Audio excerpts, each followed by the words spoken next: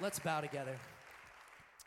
God, that's so true. You are the risen King. You are mighty to save, and we're so thankful for the time we got just over the past few weeks to celebrate that you came to earth and you lived the life we couldn't live and died the death that we should have died. So we just celebrate that. Thank you for gathering such a diverse group of people from all across the Triangle. We're doing 6 services at 3 different campuses, and that's all because of you and for your name's sake and because of your glory. So be with us this morning as we go through the Bible and learn about you, and I pray that as we walk out of here this morning, we would be changed. And it's in Christ's name we pray, amen. All right, you guys can have a seat. How's everybody doing? I was polite. How's everybody doing? All right. You guys have a good Christmas? Yes. Get some good gifts. I got 2 books. I got and a nose hair trimmer, which is pretty cool. I'm pretty pumped about that. My wife's idea. So it is that time of year again. Christmas is behind us. 2012's in the past. 2013's ahead. And it's the time of year we all make this list called our New Year's resolutions. That's right. How many of you guys have started that already? You overachievers. Okay. Some people are good at this. My friend Derek Sisterin, he's the director of stewardship here at Hope. You may know him as Mr. Derek. But he's really, really good at this. He makes a list every single year. In fact, if you go and track him down this weekend and say, hey, Derek, let me see your list, he'll pull out his wallet, and there's a crumpled piece of paper with all of his goals for 2012 checked off. So he makes this list of goals, and then he does something crazy. He creates a plan on how to achieve those goals. So one of his goals was to run a marathon this year. So he said, okay, I got to get a practice regimen, which he did. I got to get a running partner, which he did, and he ran that stinking marathon this year. So some people are really good at it. My daughters are just now getting into it. I have a 4-year-old and a 3-year-old, and I asked them, what do you want to do this year? Do you have any resolutions? You want to do something cool? My 4-year-old said, I want to be a kid all year long, so that's good. And then my 3-year-old, it's kind of a toss-up for her. She wants to be either a bad guy who is pink, who bites people when they're on the potty, or a teacher. So it's kind of a toss-up. I'm not a bad parent, I promise. I like to make a list too. I'm a little bit different from Derek. I really like to make the New Year's resolution list. I get pumped up. I get my fancy paper out. I get my nicest fountain pen because I'm a dork, and I ink that bad boy up. And I make this nice bulleted list with these big goals and stuff. And then I post it on the wall of my cubicle, and I utterly forget about it for the next 12 months. I'm in that boat. Anybody not accomplish everything you wanted to in 2012? Wouldn't it be great if there was some way to get rid of that little nagging guilt and shame that maybe we wasted 2012? I mean, wouldn't it be great if there was someone who kind of understood our good intentions? I was going to read all the classics unless I watched less TV, but my job got crazy, family stuff got crazy. I really wanted to do this. Wouldn't it be great if someone would fight for us in that? Well, I have good news. As I was watching television over the Christmas holiday, I came across this commercial. This guy's locally based in Raleigh, and I think he's our guy. So why don't you turn to the side screens? Hi, I'm JT Kingsley. I'm a lawyer, and I'm here to fight for you. Are you sick of making New Year's resolutions only to feel shame, guilt, and remorse for not keeping them? The law offices of Kingsley, and Kingsley will fight for you. Have you been trying to be less lazy and more productive, but you keep finding yourself in your mom's basement playing video games and munching on snacks? It's time to sue. I'll sue your mom for letting you into the basement. I'll sue Value City Furniture for making that couch too comfortable. I'll sue Xbox for making amazing video games and Cheetos for making delicious snacks. It's time to sue. Do you struggle with gossip? Have you tried to stop talking so badly about other people only to find that you're doing it more? It's time to sue. I'll sue the people that you're gossiping about, because if they weren't doing what they were doing, you wouldn't be gossiping about them. Cold, hard cash. Do you feel bad because you haven't been praying as much as you want to, or you haven't read the Bible all the way through? It's time to sue. Look at this thing. It's far too big. I will sue your pastors for making you feel bad. I will sue your small group for making you pray in public. And I will sue Zondervan for making this thing entirely too big. I'm JT Kingsley. I'm a lawyer, and I'm here to fight for you. Wouldn't that be awesome if we could do that? Yes. That would be amazing. Unfortunately, that's a completely fake commercial we made last week. We have received a few calls to that number, actually. So thankfully, God's word is going to tell us all we need to know to make 2013 the best year ever. So we're going to be in Philippians 3 this morning. It's an amazing chapter. A lot of times when you read the Bible, the biblical authors come off as a little authoritative, right? A little, they give us really deep theology and doctrine about God and kind of commands to do and advice of stuff to stay away from and stuff to pursue. But rarely do you get a glimpse inside the heart and the mind and the inner workings of the biblical authors. Well, we get to do that in Philippians 3 with Paul. And so he's going to be a little vulnerable for us here this morning. It's like he's off the stage. He's not preaching. He's not teaching. He's not crafting a sermon. We're just sharing coffee with Paul, and he's going to give us advice on how to make 2013 the best year that it can possibly be. That his instructions are going to be a tad bit different than what our culture would have us do. All right, a lot of New Year's resolutions are to eat less junk food and eat healthy, to get in the gym and get fit and lose weight, to read more books and to watch less TV, to floss and brush your teeth every night, stuff like that, because our culture thinks that for some reason, if we would outwardly achieve all these things, if we could just conquer and check off all these goals on our list, then we would finally be a productive person.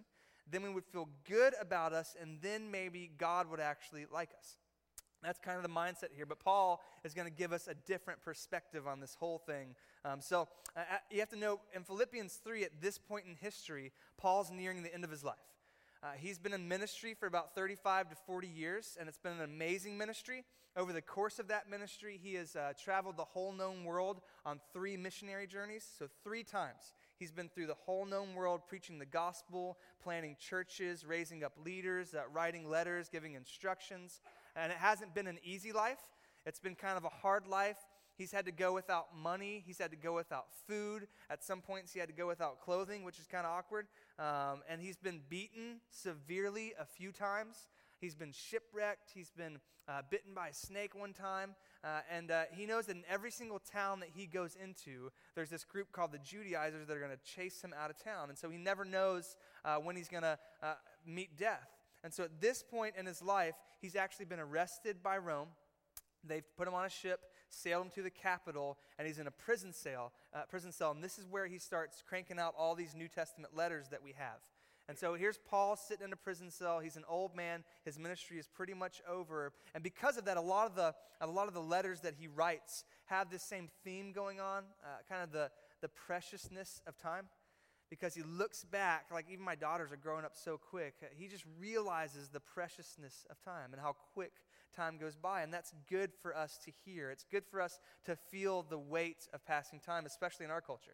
Because I guarantee every single person out there just assumes, I'm going to make it to 90. I'm going to make it to 95. And so we don't value and cherish the moments, the months, the years that we have. Instead, we kind of use them as just these stepping stones to the next big thing. They're just a tool to get to the next job opportunity, the next rung on the corporate ladder, the next relationship, the next degree. And we don't really feel how precious time actually is. But Paul knows this. Consistently in the Old Testament, what does the Bible say about life? It's a vapor. It's here for a moment, and then it's gone. It's gone quickly. And so time is this precious thing. We don't know how much we're going to have of it. Every single year we do funerals here at Hope, and rarely is it for the 80, the 90, the 100-year-olds. It's for young guys and girls just like me and you. So we don't know if we have tomorrow. We don't know if we have next month. And the crazy thing about time is that once it's gone, we can never get it back. We can never, ever receive it. And so this is good for us. This is healthy for us to kind of feel the weight of that, the preciousness of time. That's why we have this instinct to make goals, to make resolutions in the new year, because we instinctively know that time is precious. So it's good what we're going to do this weekend. And there's no better person to give us advice than Paul, because he lived his life every single day as if it was his last. Just all out abandoned, no matter the struggles, no matter the sufferings, he pressed on towards the goal. So Paul's going to kind of give us his advice on how to not waste 2013. And that's about all I can promise you.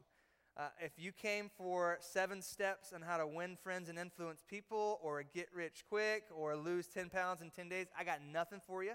But I promise you that if you hear these truths and see the way that God's truth, the implications it has for your lives, that we'll come back 12 months from now and look back on 2013 and we'll say, that was a pretty good year. That was a pretty good year. So we're going to pick it up in verse 4, if you have your Bibles, Philippians chapter 3, verse 4. And in the previous verses, Paul's been kind of calling out these false teachers. And Paul's well acquainted with these rascals. For 30 or 35 years, every time Paul would go into a city to plant a church or to share the gospel, he'd go in and he'd say, hey, gather around. Here's some bad news. You're sinful. You're broken. You can't fix yourself. You can never be good enough for God to love you. But here's the good news. Jesus Christ lived the life that you couldn't live. He died the death that you should have died. And when you put your faith in him, God credits Christ's righteousness to you, and Jesus pays for your sin. And all it takes is faith. Just faith. Just believe in Jesus, and that's how you're saved. Then Paul would leave town, and these false teachers would come in, and they'd say, you know, what Paul said is kind of cool. Yes, it is by faith. That's how you first get saved. But you know, faith without works is dead, right? And so in order to keep your salvation, you have to add on all these other items. And in those days, it was to become a Jew, to be circumcised, to obey the ceremonial law, to observe all the holidays and the festivals. They were these list people. So if they were teaching this weekend on the best year ever, they would come in and they would say, Hope Community Church, it's time to talk about the new year and your New Year's resolutions. So we as a church staff have gotten together and we've compiled 150 bulleted list for you that you need to have completed by the spring. So go and run that marathon if you want, read those books, and make sure you have these done, and then know that in the summer we're going to give you 200 more items. So these were these rule-following list keepers. They believed that if you would perform properly, if you achieved enough, then God would like you. So your identity, your contentment, and God's acceptance of you is rooted in your performance and your ability to do good stuff consistently. And look at what Paul says. He launches into them in verse 4. If anyone else thinks he has reason to put confidence in the flesh, I have more. Circumcised on the 8th day, of the people of Israel, of the tribe of Benjamin, a Hebrew of Hebrews, in regard to the law, a Pharisee. As for zeal, persecuting the church, and as for legalistic righteousness, faultless. And this is Paul pretty much bragging right here. He's boasting. These are some bold words, but what Paul's saying here is, if you want to see an achiever, if you want to see someone who has a productive life, look at me. I'm that guy. He's saying, I was baptized as an infant. I've never missed a single church service. My mom and dad, they're the social elite. We can trace our heritage back to kings and queens. I went to the best schools you could go to. I was taught by the best teachers, went to an Ivy League college, got the best top marks. I've memorized whole books of the Bible and can quote them verbatim. My character, my conduct is above reproach. If you want to look at someone who is productive, who has achieved stuff in life, look at me. And then look what he says in verse 7. But whatever was to my profit, I now consider loss for the sake of Christ. What is more, I consider everything a loss compared to the surpassing greatness of knowing Christ Jesus my Lord, for whose sake I have lost all things. What Paul says here is take all those things, all my achievements, all my trophies, all my degrees, and match them up with knowing and experiencing Jesus Christ, and they don't even compare. They don't even compare. It says take all that stuff and match it to knowing Christ, and it doesn't compare. And it's interesting that he uses the term loss here 3 times. 3 times. Now, if you're studying the Bible, that's important if you ever see a repeated word. So I went back, and the only other time that this word is used, it's in Acts, which is kind of the story of the early church and Paul. And it's near the end of Acts on Paul's journey to Rome, where he's now sitting and writing this letter. So when Luke recounts this story, the story goes that Paul gets arrested, he's being taken to Rome, he gets on a ship, and he kind of feels a bad omen, like red sails in the morning, sailors take warning. I don't know what the nautical terms were, but he had a bad feeling about this. So he went to the captain and the crew and said, there's going to be a bad storm. We should dock for a few weeks and kind of ride this storm out. Otherwise, we're not going to make it. And the captain's like, no way. We got a truckload of gold and silver and grain. When we reach our destination, we're going to be rich. And so they decide to brave the storm. And we know what happens. The winds start to pick up. They get swept out to sea, and sure enough, the winds and the waves start crashing, and the water starts coming on board, and the ship begins to sink and sink and sink. And Paul says, in order to save their lives, that we experience the loss of much cargo. And so back in those days, what they would do is they'd take that cargo, no matter how worthy it was, no matter how many riches it contained, to save their lives, they would toss it overboard. So they took the silver, the gold, the grain, all the stuff that was on board. They even cut down the sail. They cut off the steering wheel. They cut down everything and threw it overboard so that the ship would rise in the water and the waves couldn't crash over the side. And if you held on to that cargo, no matter how important, no matter how much it was worth, you wouldn't reach your destination. You would sink. And what Paul says is that our achievements, our addiction to this thing that we call performance, can be like that. No matter how worthwhile or important we think these achievements can be, if we hold on to them too tightly, they can actually weigh us down and stop us from reaching our destination. And Paul makes our destination for 2013 crystal clear. It's to know Christ. It's to know Christ, to experience the transforming power of Jesus. That's our goal. And in this weird way, if we have this mindset that I have to perform in order to do that, that can actually weigh us down. That can stop us from reaching our destination. And Paul has firsthand experience with this.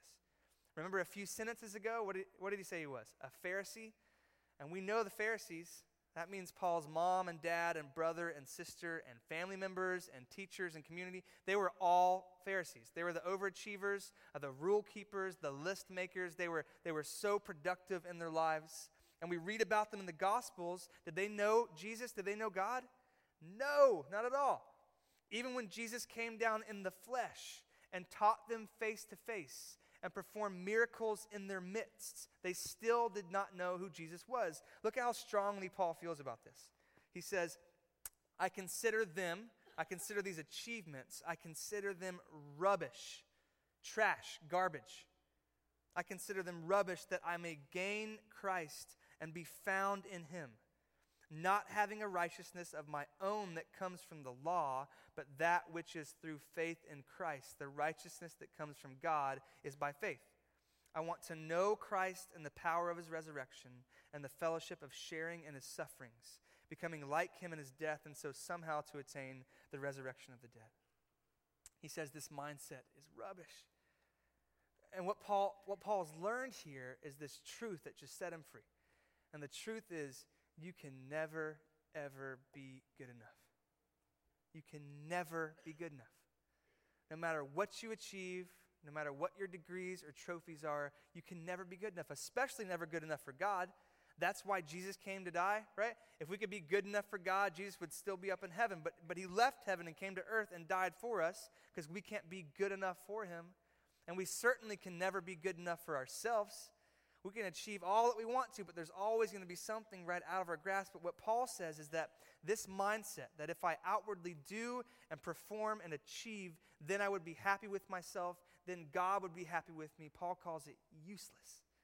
It's garbage. It's trash.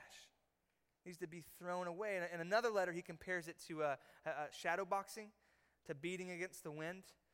All this strain, all this energy, this blood, sweat, and tears, and it's useless. You're wasting time. You're not doing anything. And Paul says this mindset can actually be dangerous.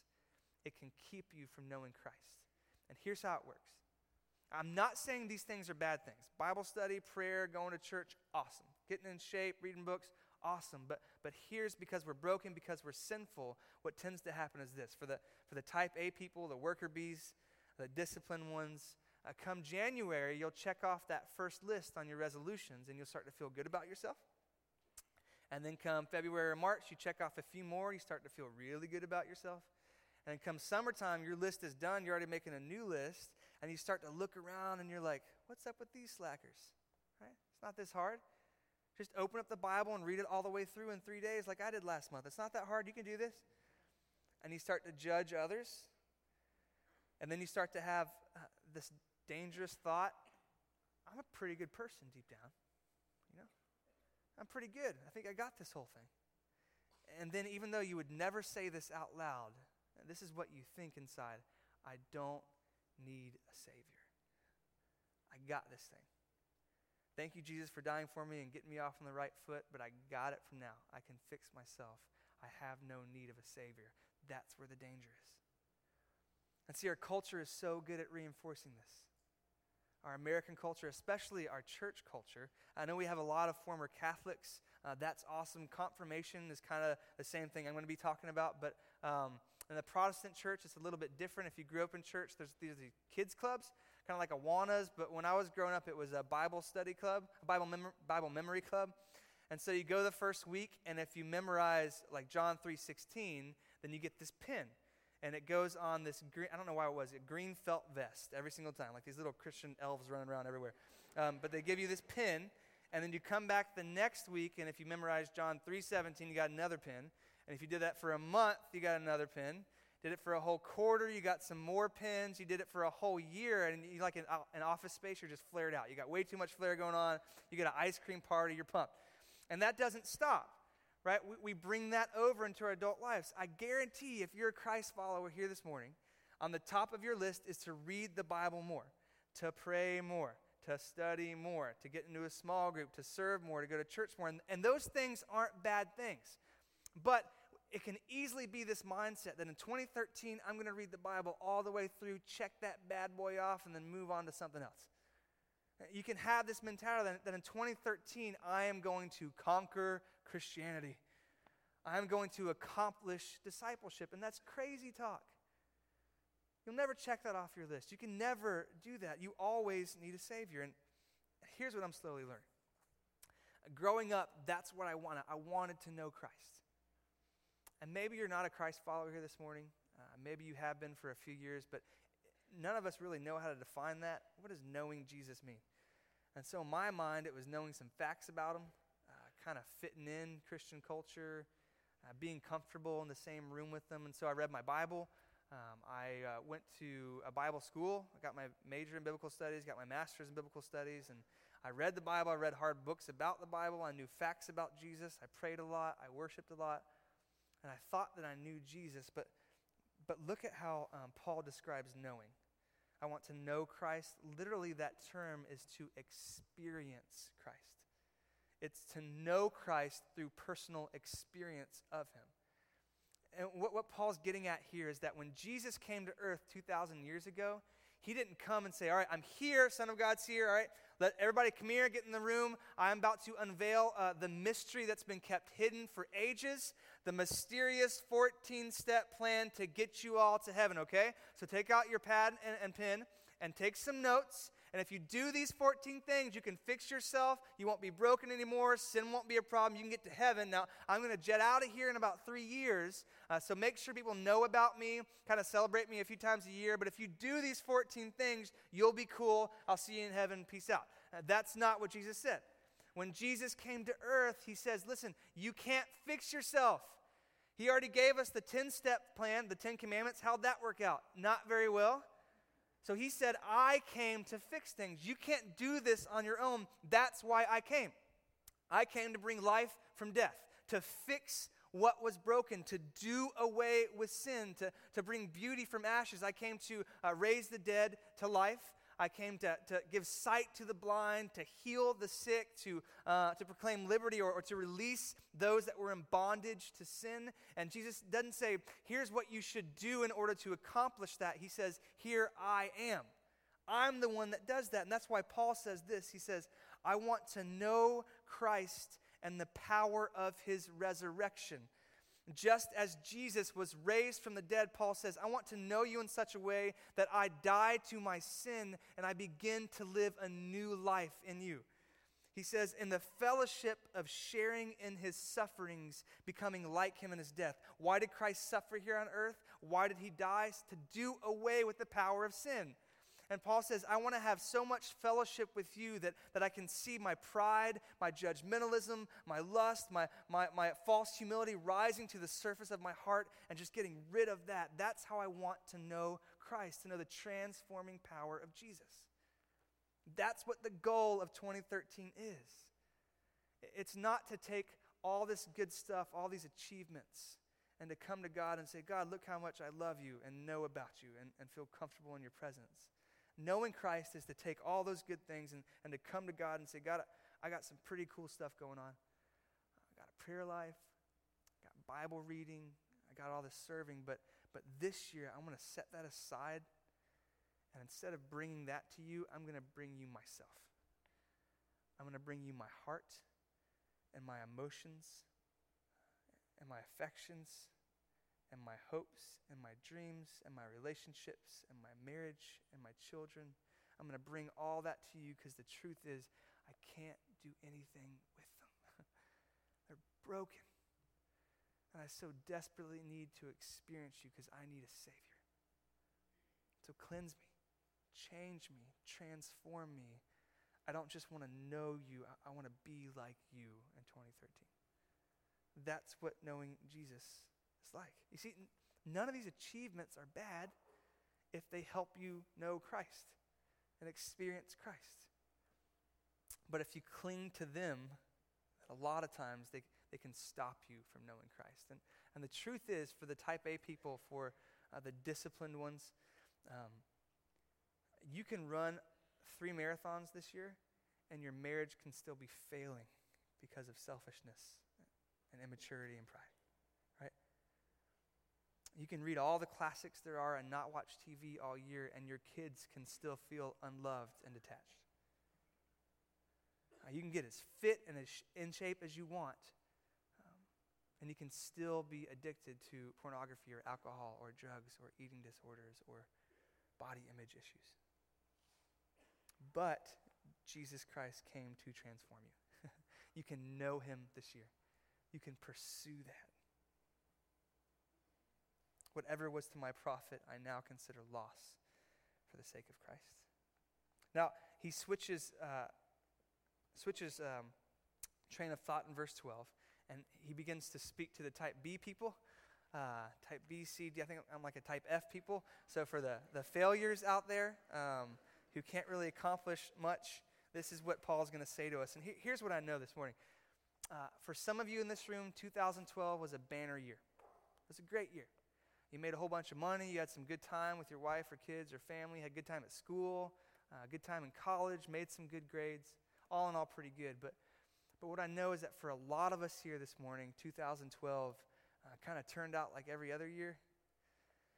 Kind of said some things you shouldn't have said. Kind of made some mistakes. Maybe wasted a little bit of time there, and there's some guilt, there's some shame, there's some remorse here. And the reason is, I think that's where I am this year. The reason you feel that way, it's because we have the exact same mindset Paul talked about, that if I could just perform enough or achieve enough, then I would like me, other people would like me, and God would like me. The difference is the type A people can do it, and we just stink at doing stuff. And this shame and this guilt is this tricky thing. Because there's such a thing as holy guilt. Is there not? There is such a thing as feeling rightfully sorry for your sin, of weeping for your sin. That's good. That's healthy. We should do that.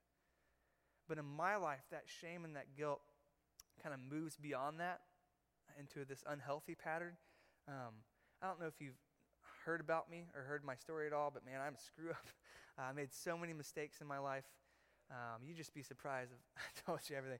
The amount of times I got kicked out of school. I mean, suspended from school, not like in my dramatic middle school years, but like in kindergarten. Get kicked out of school? Who does that? I do. To this day, I cannot step foot on a Union County public school bus. Who knew? I know, my little secret. In college, I had a full ride scholarship, and I lost it.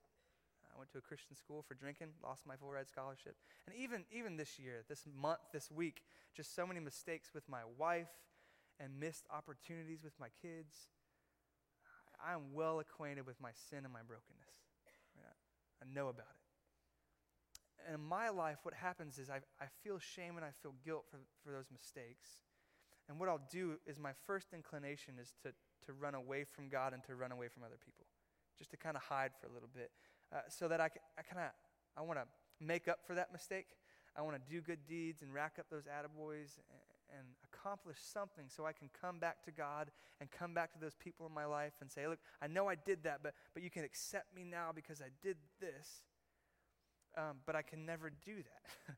I can never clean myself up. I can never make myself acceptable enough. And so I begin to hide from God more and to hide from other people, because in my thought, if they knew what went on in my heart, if they knew what went on in my head, they would run the other way. There's no way they would love me. And so I've hidden for a good part of my life. And the danger in this is that the next time me or you, if we're in that place, we're confronted with the opportunity to decide to sin or to obey God, we're much more likely to sin because, man, I'm damaged goods. Right? Can't get much worse than me. Might as well. I've already screwed everything up. You know, the first time we meet Paul, he wasn't always Paul. He used to be called Saul. And it's in the book of Acts, if you want to read it, the first few chapters. And the book of Acts, amazing. It's the story of the growth of the church. And there's this amazing guy named Stephen. He's a leader. And they were giving out food at this food shelter. And there's some racism going on. Certain race was getting looked over. So these guys go to the apostles and say, hey, we need someone to sort this out, to serve tables, to make sure this race gets the food. And the apostles are like, we just got the Holy Spirit. We got to write the Bible, so we're kind of busy. So if you can have somebody else do that, that'd be great. It's just a menial task, just waiting tables. And so Stephen raises his hand, this leader, this amazing guy, and decides to serve. He spends his days waiting on tables. And then he gets the opportunity to speak in front of the Sanhedrin, which is the ruling council of the Jews. Amazing opportunity. So he goes in and, of course, preaches the whole gospel. Now, unfortunately, part of that gospel is that the Jews killed Jesus. And so the Jews kind of stop him there in the story. They're like, oh, this is great. You know, God wants to save us, but are you blaming us for killing Jesus? He's like, well, you did kind of horrifically murder the only begotten Son of Jesus, but, you know, he had to die. They don't like that. So they take Stephen out into the street, and they throw their coats down at this guy's feet, and then they stone Stephen to death. Not like stone him to death, not Colorado style, but like they take boulders and rocks and they crush him to death. And so Stephen dies, and then Luke, the way he tells the story, the camera kind of pans over to the coats, and it pans up to the guy that's standing by the coats, and it's Saul, who later becomes Paul, and he's smiling smugly, and he approves of this whole process. And so Paul used to be Saul. His job before being an evangelist was to hunt down Christians and kill them. So he's made widows. He's killed people's fathers and brothers and sons and mothers and sisters and daughters. And if he couldn't kill them on the spot or get a mob to do that, he would track them down and take them to Jerusalem and make sure they got a trial and they were executed there. This was his past life. He was into some dark stuff. I don't care what you've done in your past. It doesn't compare to Paul, but look at what he says. It's in verse 12. Not that I have already obtained all of this, or have already been made perfect, but I press on to take hold of that for which Christ Jesus took hold of me.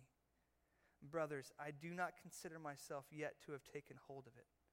But one thing I do, forgetting what is behind and straining toward what is ahead, I press on toward the goal to win the prize for which God has called me heavenward in Christ Jesus. He says, one thing I do is I forget what's behind me, and I press on towards what's ahead. How can he say that? How can Paul possibly say that? It's because he knows the gospel. He knows the gospel. He says, no matter what the atrocities I did, no matter how horrible my past is, the truth is Jesus died for my sins, and I can move beyond that. Do you grasp that this morning? No matter what you have done in your past, all the anger and the wrath and the judgment and the hatred that God feels towards that sin, he has already poured out upon his Son, Jesus Christ. Your sin has been paid for. It's in the past.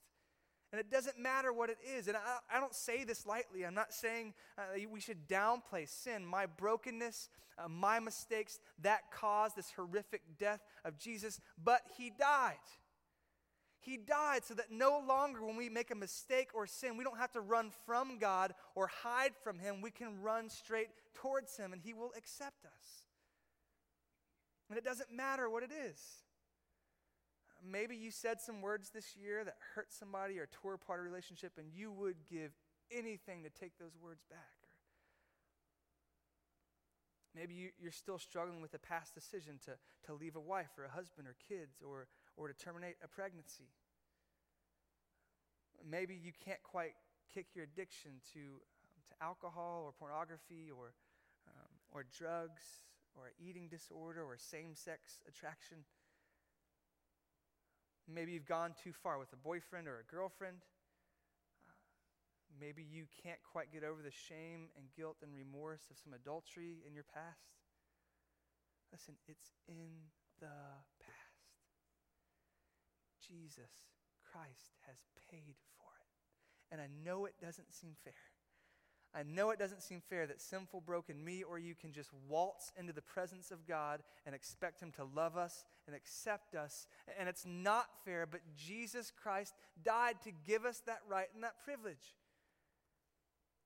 And when we wallow in our guilt and our shame and we let that stop us from pursuing God, from pursuing Christ, what we're really saying is, thanks, Jesus, for coming to live the life I couldn't live and dying the death I should have died, but I didn't do anything. I'm positive God still hates me. But that's not true. I know it's so hard to believe. That's why it's called Amazing Grace. But moments after your worst mistake, you can start again. Moments after your worst sin, you can go right into the presence of God and say, God, I'm sorry, please forgive me. He's like, it's okay. It's been dealt with. Let's start again. And you can do that this moment. You can do that this month, this whole year, because his mercies are new every single day. You can start again. So with that in mind, I propose that we create a new New Year's resolution list. You can keep the marathon on there. Keep the reading the books. Please keep the flossing and the brushing teeth thing. But I propose that we add a new top 3. Number 1, let us all realize that our accomplishments, our deeds, they're worthy to be laid aside, and let's admit that we need a Savior. All right. Number 1, admit that we need a Savior. Number 2 resolution, let's take all that shame, all that guilt from the past, and let's leave it there. Let's leave it at the foot of the cross. And number 3, let's all pursue knowing and experiencing the transforming power of Jesus in 2013. And I guarantee it'll be your best year ever. And how do we do this? How do we go about doing this? Well, we got the 5 goals y'all hear about every single weekend here. Those are a good place to start. But we as a church staff also, we tried to kind of front load the new year to kind of get you off on the right path. So we got some good stuff going on. If you struggle with kind of understanding the Bible or some women's issues or men's issues or with suffering or with guilt or with divorce, we have all of our classes starting January 28th. Check out our class page. They're Mondays, Tuesdays, and Thursdays. They're starting soon. Maybe this year you just kind of failed as a parent. You just missed it. That's why we're having our Parent Summit, and it's going to be Saturday, February 9th. We got a great speaker coming out, amazing breakout sessions. You get to connect with parents and just start this year off right. Kind of in the same vein, we have Kids City coming up this Friday. I will be there with my little ones. It starts at 6:30. There's this pre-party kickoff, and then 7 o'clock. And how cool is it that you can pursue knowing and experiencing Christ with your kids right beside you? And that's awesome. Maybe it's your time to partner with us. Maybe it's time to make Hope your home. And if that's the case, we have Discovery. It's on Saturday, January 12th. And you can find all this stuff on the webpage. But hear this. These are just tools.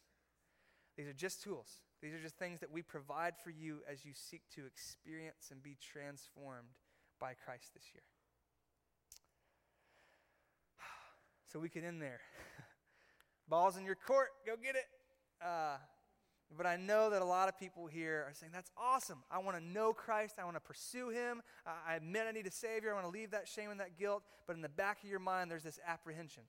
There's a little bit of fear. And you're thinking, do I really have what it takes? I mean, I remember 2012. I remember 2011 and 2010. Do I really have what it takes? Can I really do this all year long? Do I really have it in me to do this? So let me relieve some of that fear and apprehension. No way. Nope, you ain't got it in you. You can't do this on your own, but God can. God absolutely can. How does Paul put it? He says, I press on to take hold of that for which Christ Jesus took hold of me. I press on to take hold of that, of knowing Christ. I press on and strain to take hold of that for which Christ Jesus has already taken hold of me. And it's this beautiful picture I saw kind of come to life this week. During the holidays, we have lots of candy around. And we were new parents, I guess, 3 and 4-year-olds, so we leave it on the countertop. And so 9 o'clock one morning, I hear a rustling in the kitchen, and my 3-year-old is like slumped over in a sugar coma with like 14 candy bars and like chocolate all over her face. So we move the candy to the top of the fridge, where it will stay from now on. And a few times during the day, Reese will get this little like foot-high stool that she uses for washing her hands, and she'll put it up next to the fridge, and she'll be reaching and reaching and reaching. She's still like 6 feet away from it. And so I walk in, I'm like, Reese, you want a treat? She's like, yes, Daddy, I do want a treat. And so she's straining, she reaches a little hand towards that chocolate, and I wrap my arms around you, and it's within my reach, but she just can't get it. So I wrap my arms around her, I lift her up, and she gets that treat, and she sits in my lap, and we enjoy some chocolate together. And that's the picture that Paul is painting here. That when God sees us straining and striving towards that goal of knowing Christ and being transformed by him, and when he sees us reach out to take hold of that, the God of the universe wraps his arms around us and carries us towards that destination. That as he sees us fighting and struggling and straining against sin and addiction and pride and gossip, that the God of the universe fights right alongside of us. God says, God's word says that he who began a good work in you will bring it to completion. And that's a promise. And Jesus says that no one can take my sheep from me. That all the brothers and sisters that God has given me, I will bring home safely. Right? So we're not in this alone. Would you pray with me? Heavenly Father, we thank you so much for your word. It's true. And we thank you that we serve a God who knows us individually. You're not an aloof God. You don't hold us to this high standard that you know we can never attain, but you come down to where we are. And you just warn us, hey, if you pursue all these performance things, man, it's useless. I just want to love you without your performance.